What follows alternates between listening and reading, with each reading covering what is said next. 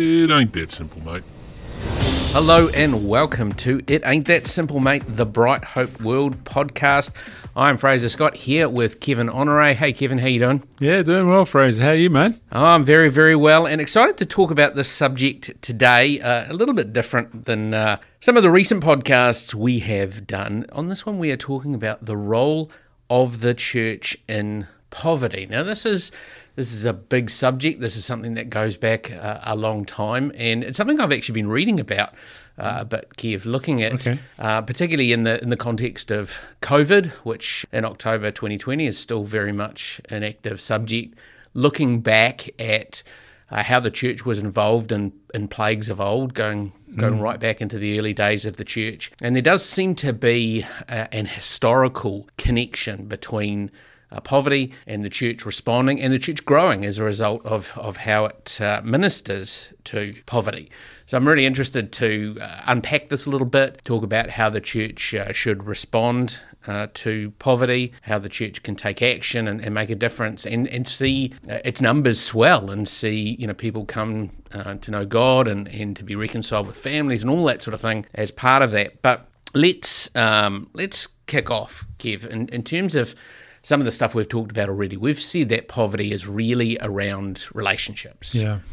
Is that where the church begins? Is that where the church needs to be focused in addressing poverty, is on restoring relationships? Is that its focus point? Well, I think you don't have to look too far into the life of Jesus and then particularly the life of the early church to see that the church and Jesus were living in that kind of context. And so, one of the things we do in the West, we tend to make this kind of split between what's secular and spiritual and what's gospel and poverty and or social activity. And there's this dichotomy that goes on. But for people back in the day, and in many cultures today, that doesn't exist. It's an all-of-life thing. And I think one of the issues we have to get our heads around in the West is this, that every part of life is integrated. And so when we come and we say that poverty is not just about economics, it's about relationships, it's about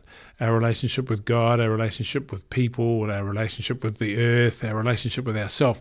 That whole integrated package is what we are as humans. It's all of that stuff. So is there too much of a separation between the church that we go to on Sunday and Wednesday nights and the rest of life? Have we've sort of separated all this out too much, kept one too much from the other? Yeah, I think yes, very much so. It's part of our Western kind of individualism, and we can make these decisions about whether I'm going to be doing church today or not.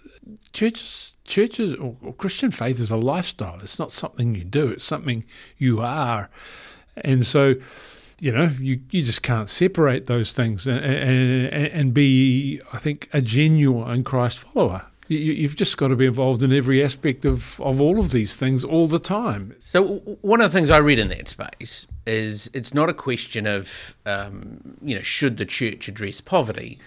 It's rather, if the church is not addressing poverty, is it the church? Is that what you're saying? If there's poverty in the community, the church has to address it because it's in their community. Well, yeah, I mean, it's part of the brokenness of our society, and that's where the church goes. I mean, I think the role of the church is, if you look, what Jesus said in Matthew 28 is, go and make disciples of all nations. If you are out there, if you are genuinely going, you'll find yourself amongst the poor. It's inevitable that's where you'll end up because for some reason the gospel is very attractive to the poor. I want to explore that a little bit more because I've heard that before and I really like that idea. Someone I was listening to, it might have been Tim Keller actually, said that the reason is, we who are wealthy and influential to the degree that we are, you come complete. You come with a sense of, I've got it together, I don't have a huge amount of need, and so the gospel then asks so much of us in laying that stuff down.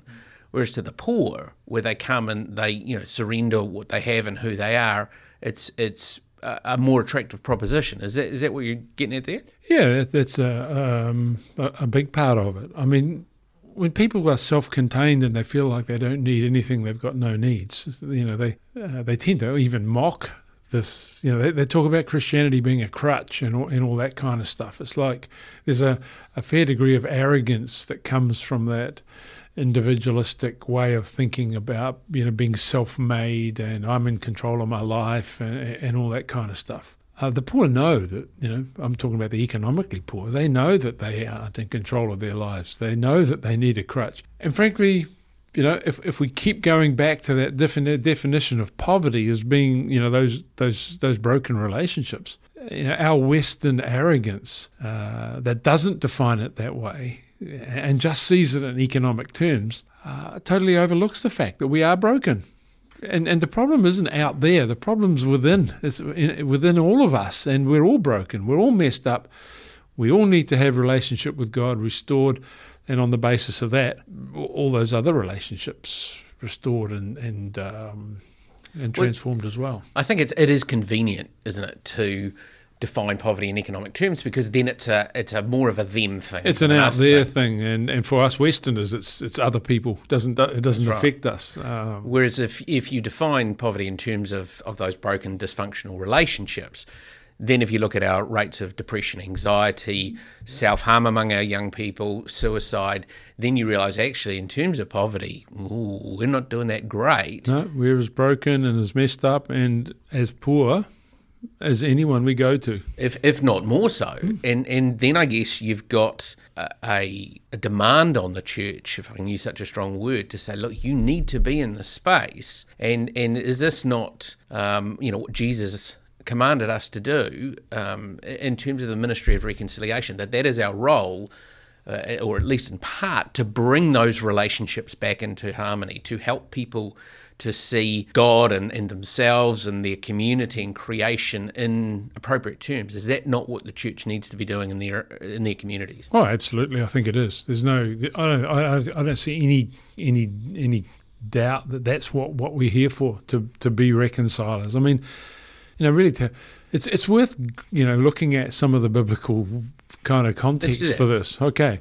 And when you referred to 2 Corinthians 5 and the ministry of reconciliation there, where Paul was talking there in 2 Corinthians 5 and saying, we have been given the message of reconciliation, that God was reconciling the world to himself in Christ Jesus, and we've been given the ministry of reconciliation. And so those, when you put those two things together in the context of brokenness and dysfunction and the separation that's going on, that has to apply in all aspects of people's lives. And going back to those four foundations that we talked about, those areas of poverty. So yeah, I mean, embedded in the mandate of the church is this reconciling message and ministry that we are obligated to get involved in. We don't have an option. What else do you see, from a scriptural perspective? Let's form that foundation. I mean, the ministry of reconciliation is obviously a big one. What else, within the canon of Scripture really points us back towards addressing poverty? Well, I love, the book of Acts is really just an activist handbook, and it's not very long, before you get into the book of Acts that you see the local church, the early church, just addressing these issues. And in fact, poverty was becoming an issue. You get to Acts chapter 4, and you find there that people are selling property, they're sharing stuff with each other, and in Acts chapter 2, and there's this sharing that's going on that is very compelling, and that as they did that, it says the church grew. And it's really interesting as you track through the book of Acts that there are a series of comments that say that, and the church grew in numbers, and when you look at the reason why, nearly every time it's related to something they did related to poverty. So you go to Acts chapter 6, and the story about the widows that were crowding into the church, and the apostles were starting to get bogged down by dealing with this stuff. and they had to then appoint another group of people to look after the poor. You know, I taught on that passage quite recently, and one of the real nuances in it, you know, it very conveniently sort of highlights the Bright Hope World model in a way, which is all of the people that they appointed to look after these Greek-speaking widows were themselves Greek-speaking people. These were totally. essentially one sub-community being appointed to look after that community. They weren't imposing something from the outside. from outside. It was their own people that they were selecting. Yeah, absolutely.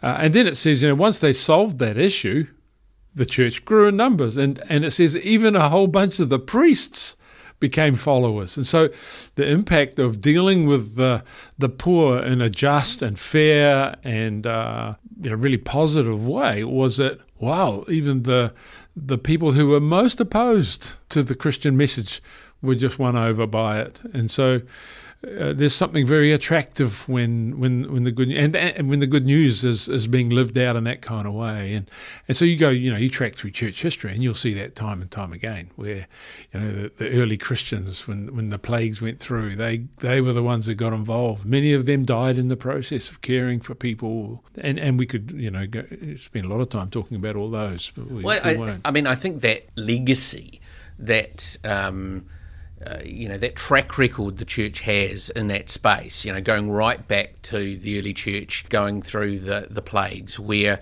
as as people streamed out of the cities that were affected by the plague, the Christians were streaming in to care for people, often at the cost of their lives. As in Roman society, unwanted babies were put out to die of exposure. The Christians would take them into their homes. So there is the sense that the growth of the church, its identity, its distinction from those around it is based on addressing these issues. And, that tracks right up through history. It seems to be, dare I say it, a not optional aspect of the identity of the church. Yeah, I think you're right.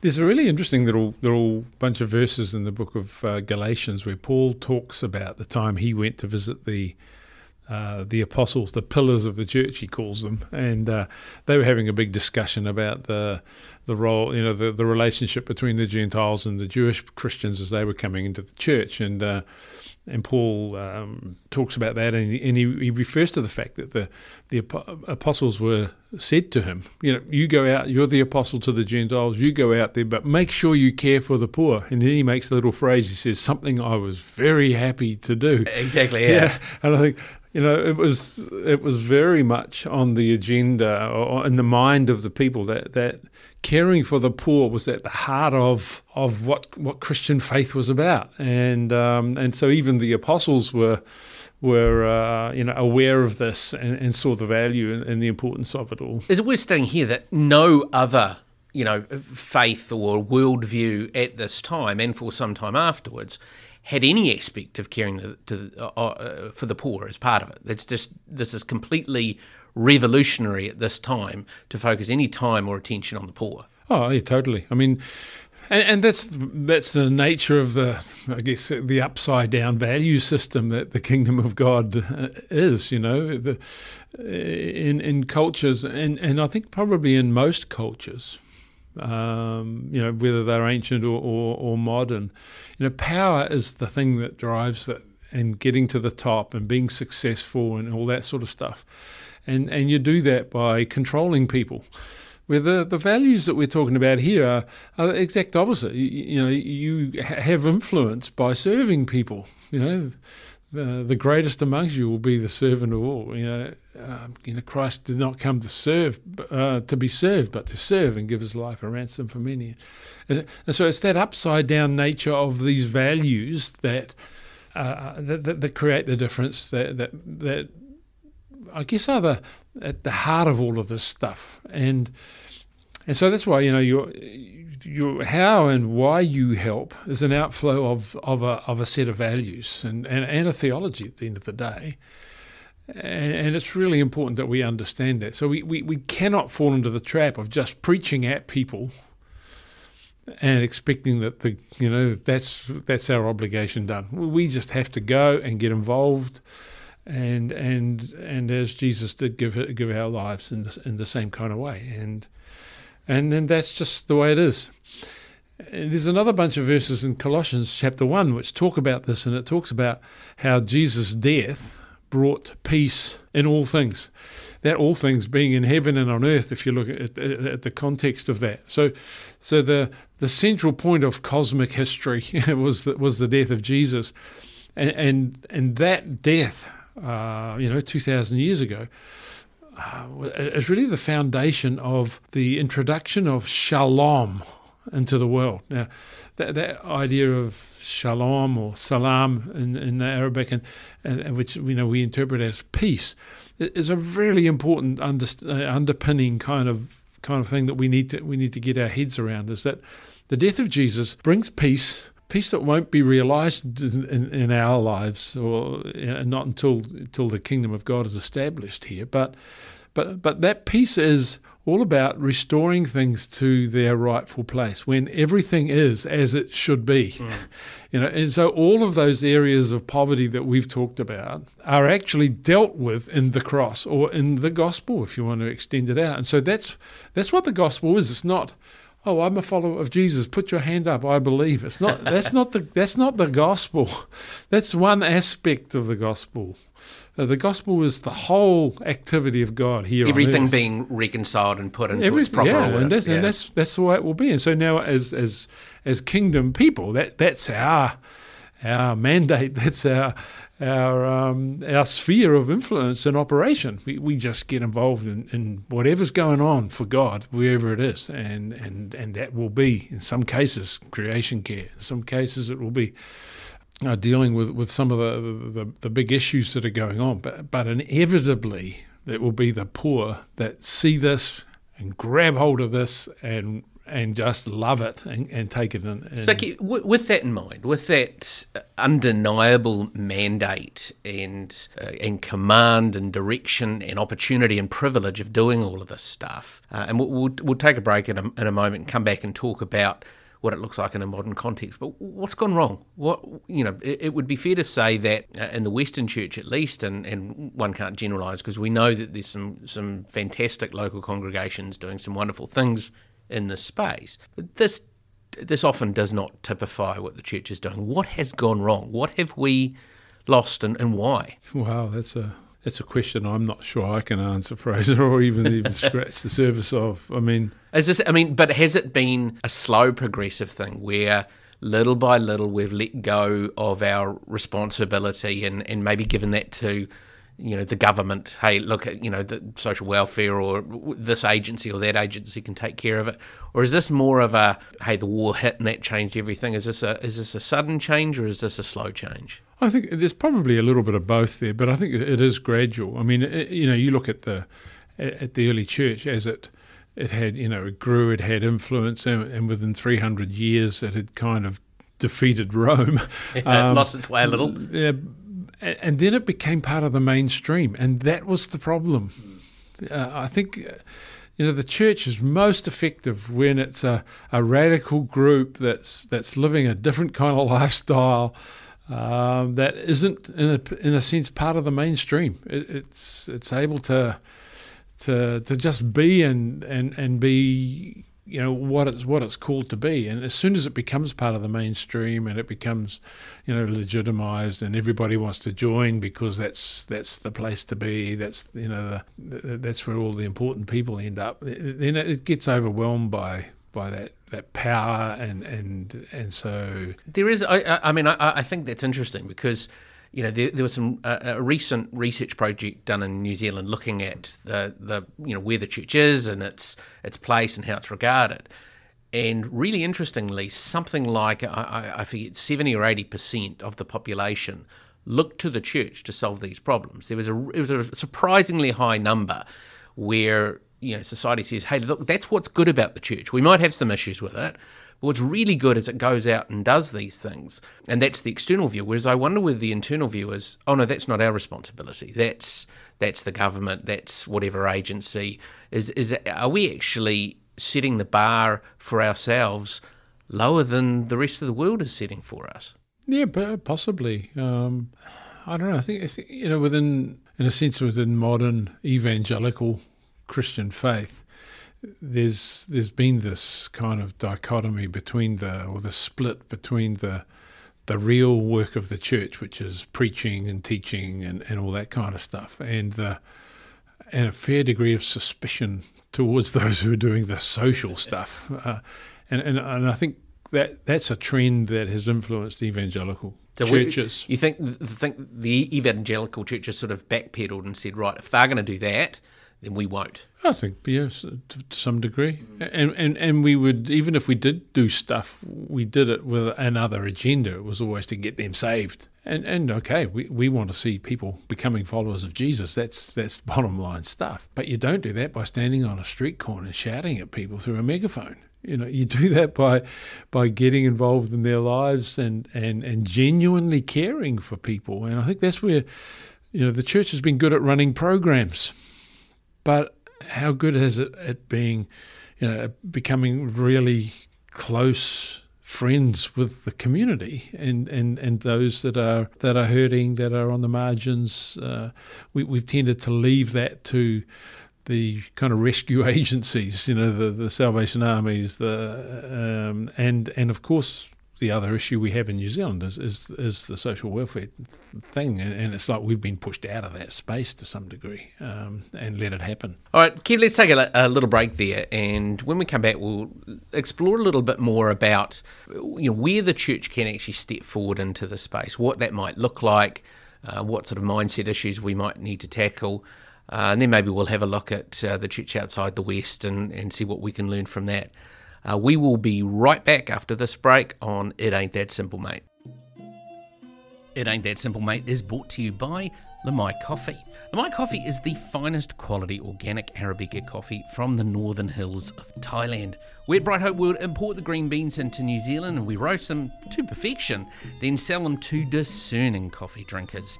We're all volunteers on the team, so all the profits go back into great community projects in Thailand, and that is why we call it the world's best tasting act of kindness. You can order Lamai Coffee or find out more at lamai.co.nz.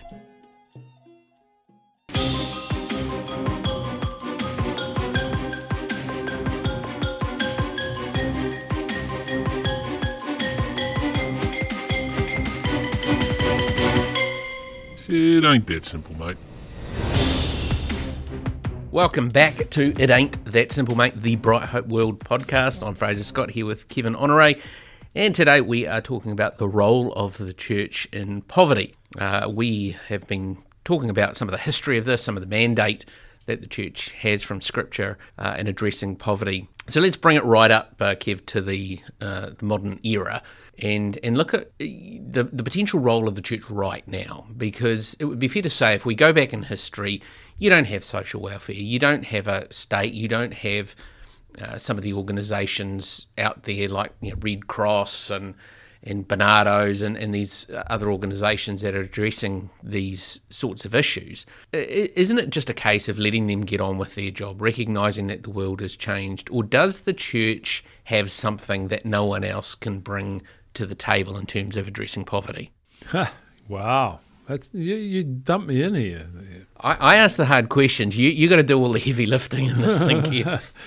Well, the answer to that is simply yes, we do have something different. We have a whole different way of looking at the issues. It'd be interesting to know if you were to go out in out on the street here now and ask average people, what's the core issue, the core problem that's facing our society today in terms of, you mentioned before, mental health issues and all of the ills that are in our society. It would be really interesting to canvass that. I don't even know what our society says is the core issue. What are the problems? Where is what's causing all this to happen? I don't hear anybody. And we're in coming up to an election. I don't hear any politicians talking about what's the core here that we're grappling with? What's the main issue?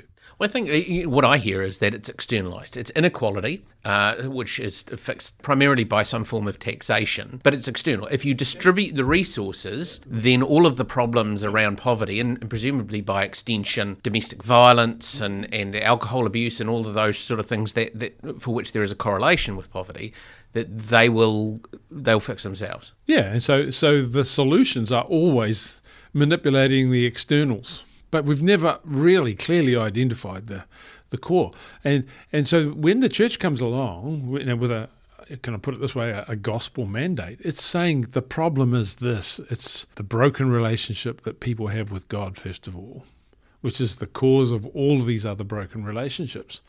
And so that's where the church is different now in terms of the way it approaches the whole issue, and unless you're willing to acknowledge that this is not just an external thing, it's an internal thing as well, and you're willing to deal with that stuff, everything else you do will just be band-aids. It will be just dealing with the symptoms, not with the cause of the problem. And so I think, and this is where the church hasn't been good at, I think, at saying this in ways that people are hearing. Firstly, we're not listening to what people are saying and the cries of their heart. So we're not responding at the right level. We're preaching this loud, noisy, aggressive kind of gospel thing to people who are, desperately hurting, and they don't need to be hearing a megaphone. They need somebody who's so close that they can hear them when they're whispering, kind of thing. And we're not close enough. We're far too far away, and I think that's why we've just got to get serious about engaging with people, listening to their stories, hearing what their cry is, understanding their burden, and going the journey with them. Is there an issue here of our cup not runneth over? If you like, is the problem that people within the church are not doing terribly well? So their overflow of compassion for people who are in poverty, who are in difficult circumstances, is just not there. Do we need to build up our resilience internally before we're any good for the rest of the world? Is that the problem? Well, perhaps. I mean, I think it's more we've become very self-absorbed, and our needs are pretty pressing and immediate and right here, right now. But it's really interesting, you go back even like we were before, back into the book of Acts. People, go to 2 Corinthians 5. People gave out of their poverty because, first of all, they had given themselves to Christ. And so you don't have to be economically rich to be able to do ministry in these areas of poverty. Even economically, you can share what you have. And so, I think there's a whole bunch of stuff going on there that we have to get serious about addressing if we're wanting to be authentic Christ followers. So maybe we need to stop looking internally so much and actually just get out there and do it. I mean, I think many people would tell you in ministry, when you are struggling, you're dealing with your own issues, but you step out and minister to others. Often those things tend to recede a little bit. Yeah, absolutely. It's in the going that our issues are being able to be addressed as well. We don't have to have it all sorted out before we go. We go, and as we're going, we are, as it said in Matthew 28, as you go, disciple people. Do that, and then in that process, it comes back to you as well. Your issues are solved, being addressed in the going, because there's a mutuality of going on when it comes to effective ministry. It's not all just one-way stuff. You get blessing from blessing others. There's that sort of stuff happens, and I think we've been too guilty of hoarding up all about the spiritual resources that we have and taking them into a building on a Sunday or a Wednesday or whatever and running around in circles in there and then leaving it all there and going back out again and not engaging with that until we go back into the building again. It's an all of life thing, this faith thing, this Christian journey. It's a lifestyle. It's not a bunch of activities. And I think we've been trapped into in the West, and the Christian faith is about a series of events we attend. Activities. Activity orientated. And unfortunately, many other parts of the world are influenced by that because they see it happening on TV and they're mimicking that. And it's a whole bunch of inappropriate stuff. It's inappropriate in our culture, I think, but it's even more inappropriate in a lot of other places. So let's divert our eyes in a little bit, because we are both exposed to what the church outside of the West is doing, and while it has its own problems, it would probably be our view as, they're maybe in some places doing better than the West in addressing poverty. What are they doing, Kev? Where we see this going well, where we look and we see the church really engage with the poor in its community, what does it look like? What are they doing differently? What are they thinking differently? Wow. I got an email, it was actually on Facebook a couple of days ago from one of our partners in Pakistan. And, when you hear, Pakistan, you think, oh, that's a tough place to do ministry. But here they are out in a stream baptising 10 young people who've just become Christians. Now that decision that those young people have made is entirely radical. The church... And dangerous. Now the church has to become their family because they don't have a family anymore within the context of their biological families. They don't have these were 10 women, young women, all in their probably below 25. They don't have the opportunity within their biological families to get married now. They've been tossed out, been put on the rubbish heap by their culture. So what the church has to be willing to become the family for these people, and it's a total wraparound kind of thing that happens. So they're involved in their education, they're involved in their finding marriage partners for them, training them and finding them jobs, the whole wraparound thing that the church is able to become. And I think even here where churches are really engaging their communities, that's the sort of stuff that's happening. There's this sense of the church being a community, and it's always been that way. I mean, we started in the book of Acts. I mean, that's the way it was. And unless we are like that, I think the church will always be at a distance and it's thought of as irrelevant. And in our culture now, and not just irrelevant, we're actually part of the problem. but there's that degree of that's just them, a bunch of crazies over there on the side. Let's just get on, move on without them. Isn't it ironic though that at least in Christchurch in New Zealand, one of the recognised problems that is just massive and damaging is loneliness. Is a whole bunch of people that aren't connected to anyone, and here we are, and we have this community, and we're in a perfect situation to connect with that.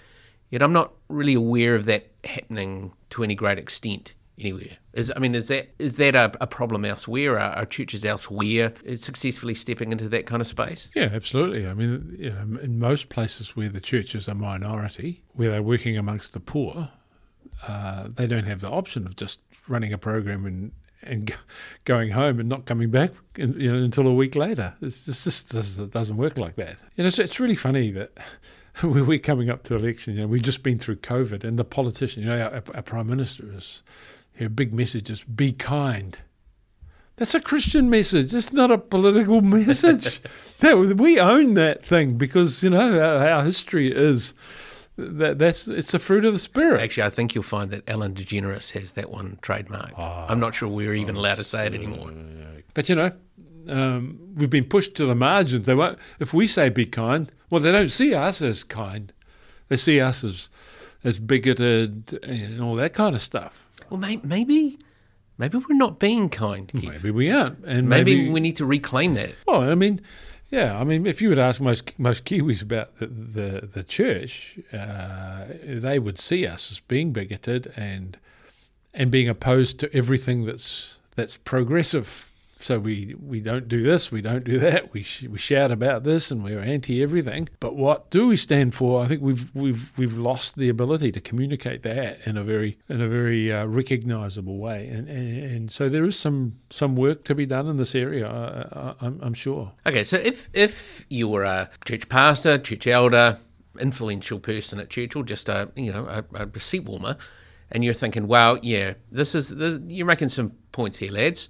We really do need to step out into our community. We really do need to mobilise as believers and go out and make a difference in the community around us. What do you do? Where do you start? What does it look like? Do you have to get your house in order first? Do you just go? Do you need to spend some time engaging with the community and building a relationship? What does it look like to actually rectify the kind of issues that we're identifying here?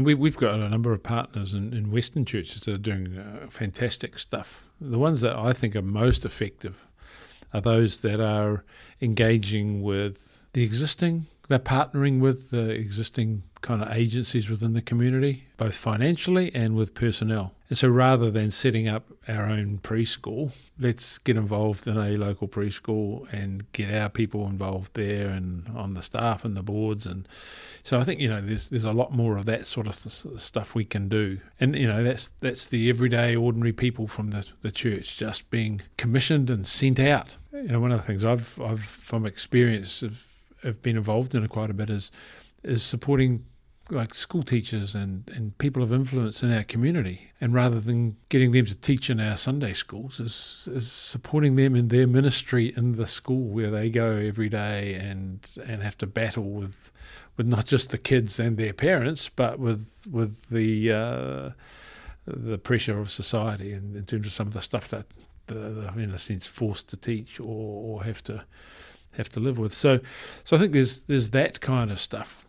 I think we've got to be better at listening rather than just putting on a program and saying, inviting a few people to that. People that are lonely, that are, suffering mental health issues, they're not going to respond to an invitation to come out to a church building or to a program. So how do we get to those people? Because, I guess you've got to know what to say to these people. Mm-hmm. And I guess there is potentially a need to be upskilled. But how do you find those people in your community? Because they are, perhaps a little reclusive by definition. I was reading a book the other day, The Art of Being Neighbourly. And he has a fantastic little thing in there. He says, around you, there's probably 8 or 9 immediate neighbours. The 2 beside you, the 2 behind you, the 2 in front of you, that kind of stuff. He says, find 3 things about each of those. Firstly, just get their names. Secondly, find out what they do, and then find out what their dream is. Now, if everybody in church just did those 3 things, we'd find virtually every one of those lonely, sad, depressed, housebound people. And so it's about mobilising the whole church.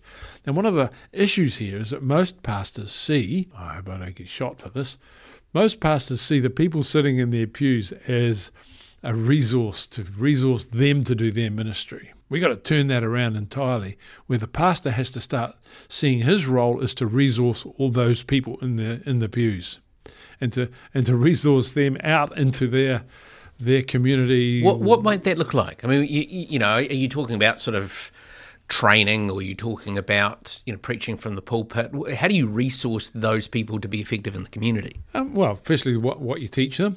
What you're saying on Sunday morning, what you expect from them in terms of giving and all that kind of stuff. I mean, what percentage of the giving is going to 4 or 5 people in the church? Silence. Yeah, I would like to challenge all pastors to stand up and answer that question in front of their congregation on Sunday. No, but seriously, we have to put our resources into our people that are out there and helping them do what they feel they need to do in their little community. So it may be just giving resources to people, to maybe sending our people away for specialised training to do some stuff. It may be suggesting to our people that they that they do retrain, or even funding them to retrain to be able to serve better on a local community board, so they become the chair of that board, not just But you're talking here as well, if I understand correctly, about a coordinated, strategic, thoughtful approach. This isn't just throw a whole bunch of ideas out. This is actually stop and think, look at what the needs are, and then really be thoughtful about orienting the church towards meeting those needs. It's quite deliberate, isn't it? Oh, totally it is. And it's finding out the dreams of our people in our pews and helping resource those dreams. It's not just about the pastor saying, this is where we're going, guys, and it's all about him and his dream. So what are the dreams of our people? And that will be a dozen things, 20 different things in the community. It won't be one thing in the church building or...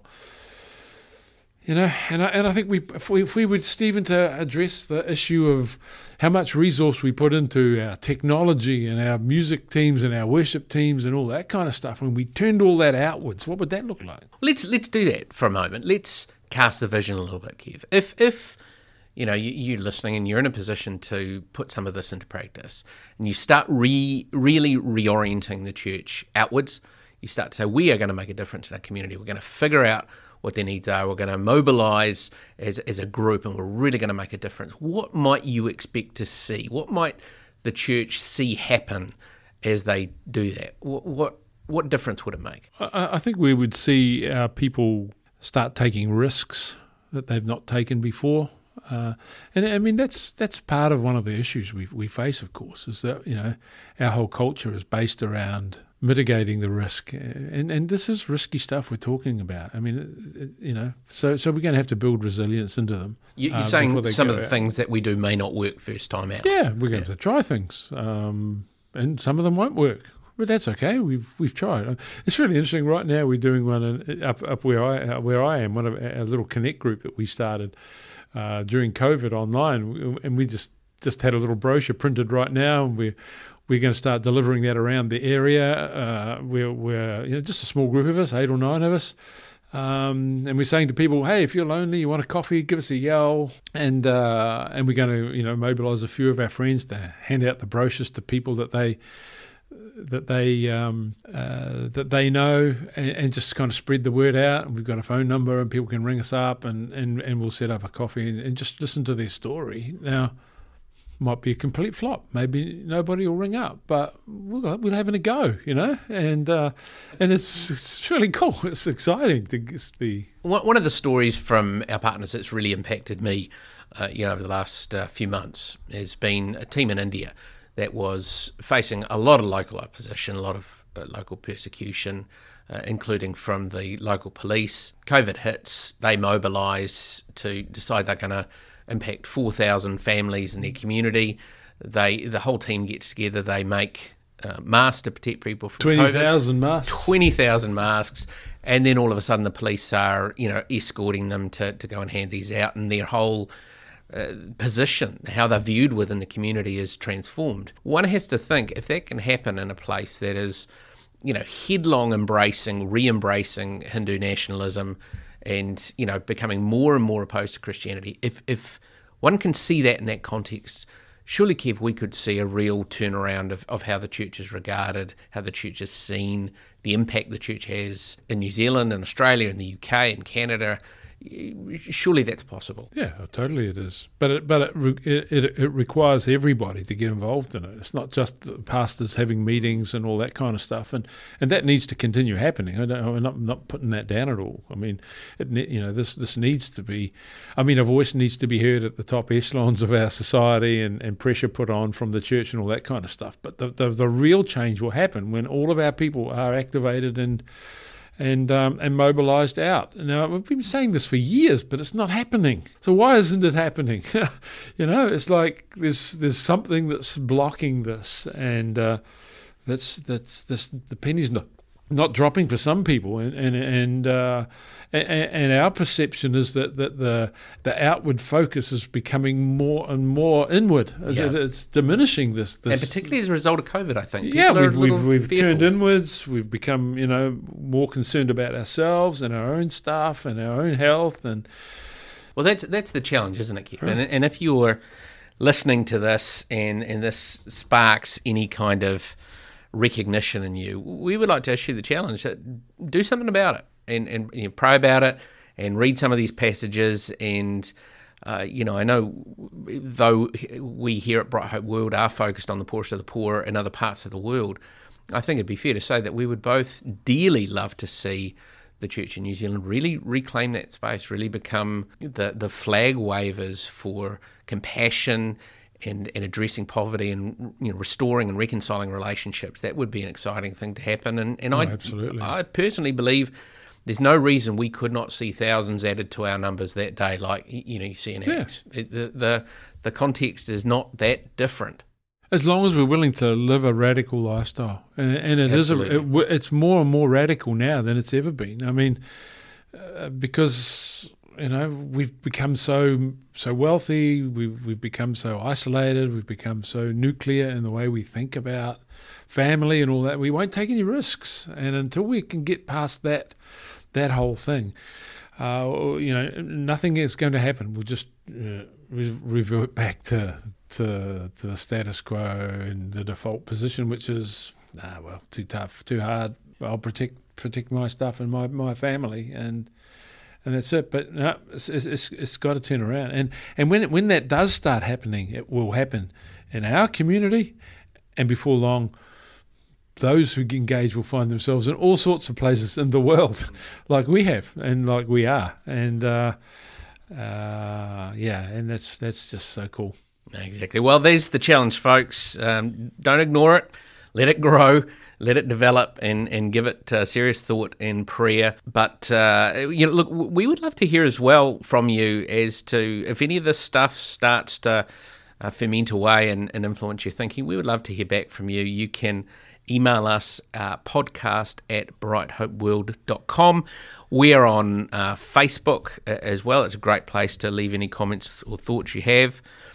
If you disagree with anything that we've said, we really Can't imagine, Fraser. Well, you never know. Maybe some of the stuff you've said, not me. We'd love to hear from you as well. We're really keen to tease these things out and even refine our thinking. So do that via email, and if you have questions, comments, or thoughts, we'll read them out and address them on a future podcast or via Facebook. But for now, we will draw this to a close. As you will be aware, our podcasts are coming out every fortnight, and we'll continue to do that. You can find out more about us at brighthopeworld.com. But for now, any final thoughts, Kev, that you want to leave the good folks with? I think I've done my dash on this one, Fraser. Yeah. Take the risk, step out, go for it. Be reconcilers. Be reconcilers. Yeah, exactly. All right. Well, thanks, folks. Thanks for joining us. Thanks for listening. This has been It Ain't That Simple, Mate, with Kevin Honore and me, Fraser Scott. We will catch you next time.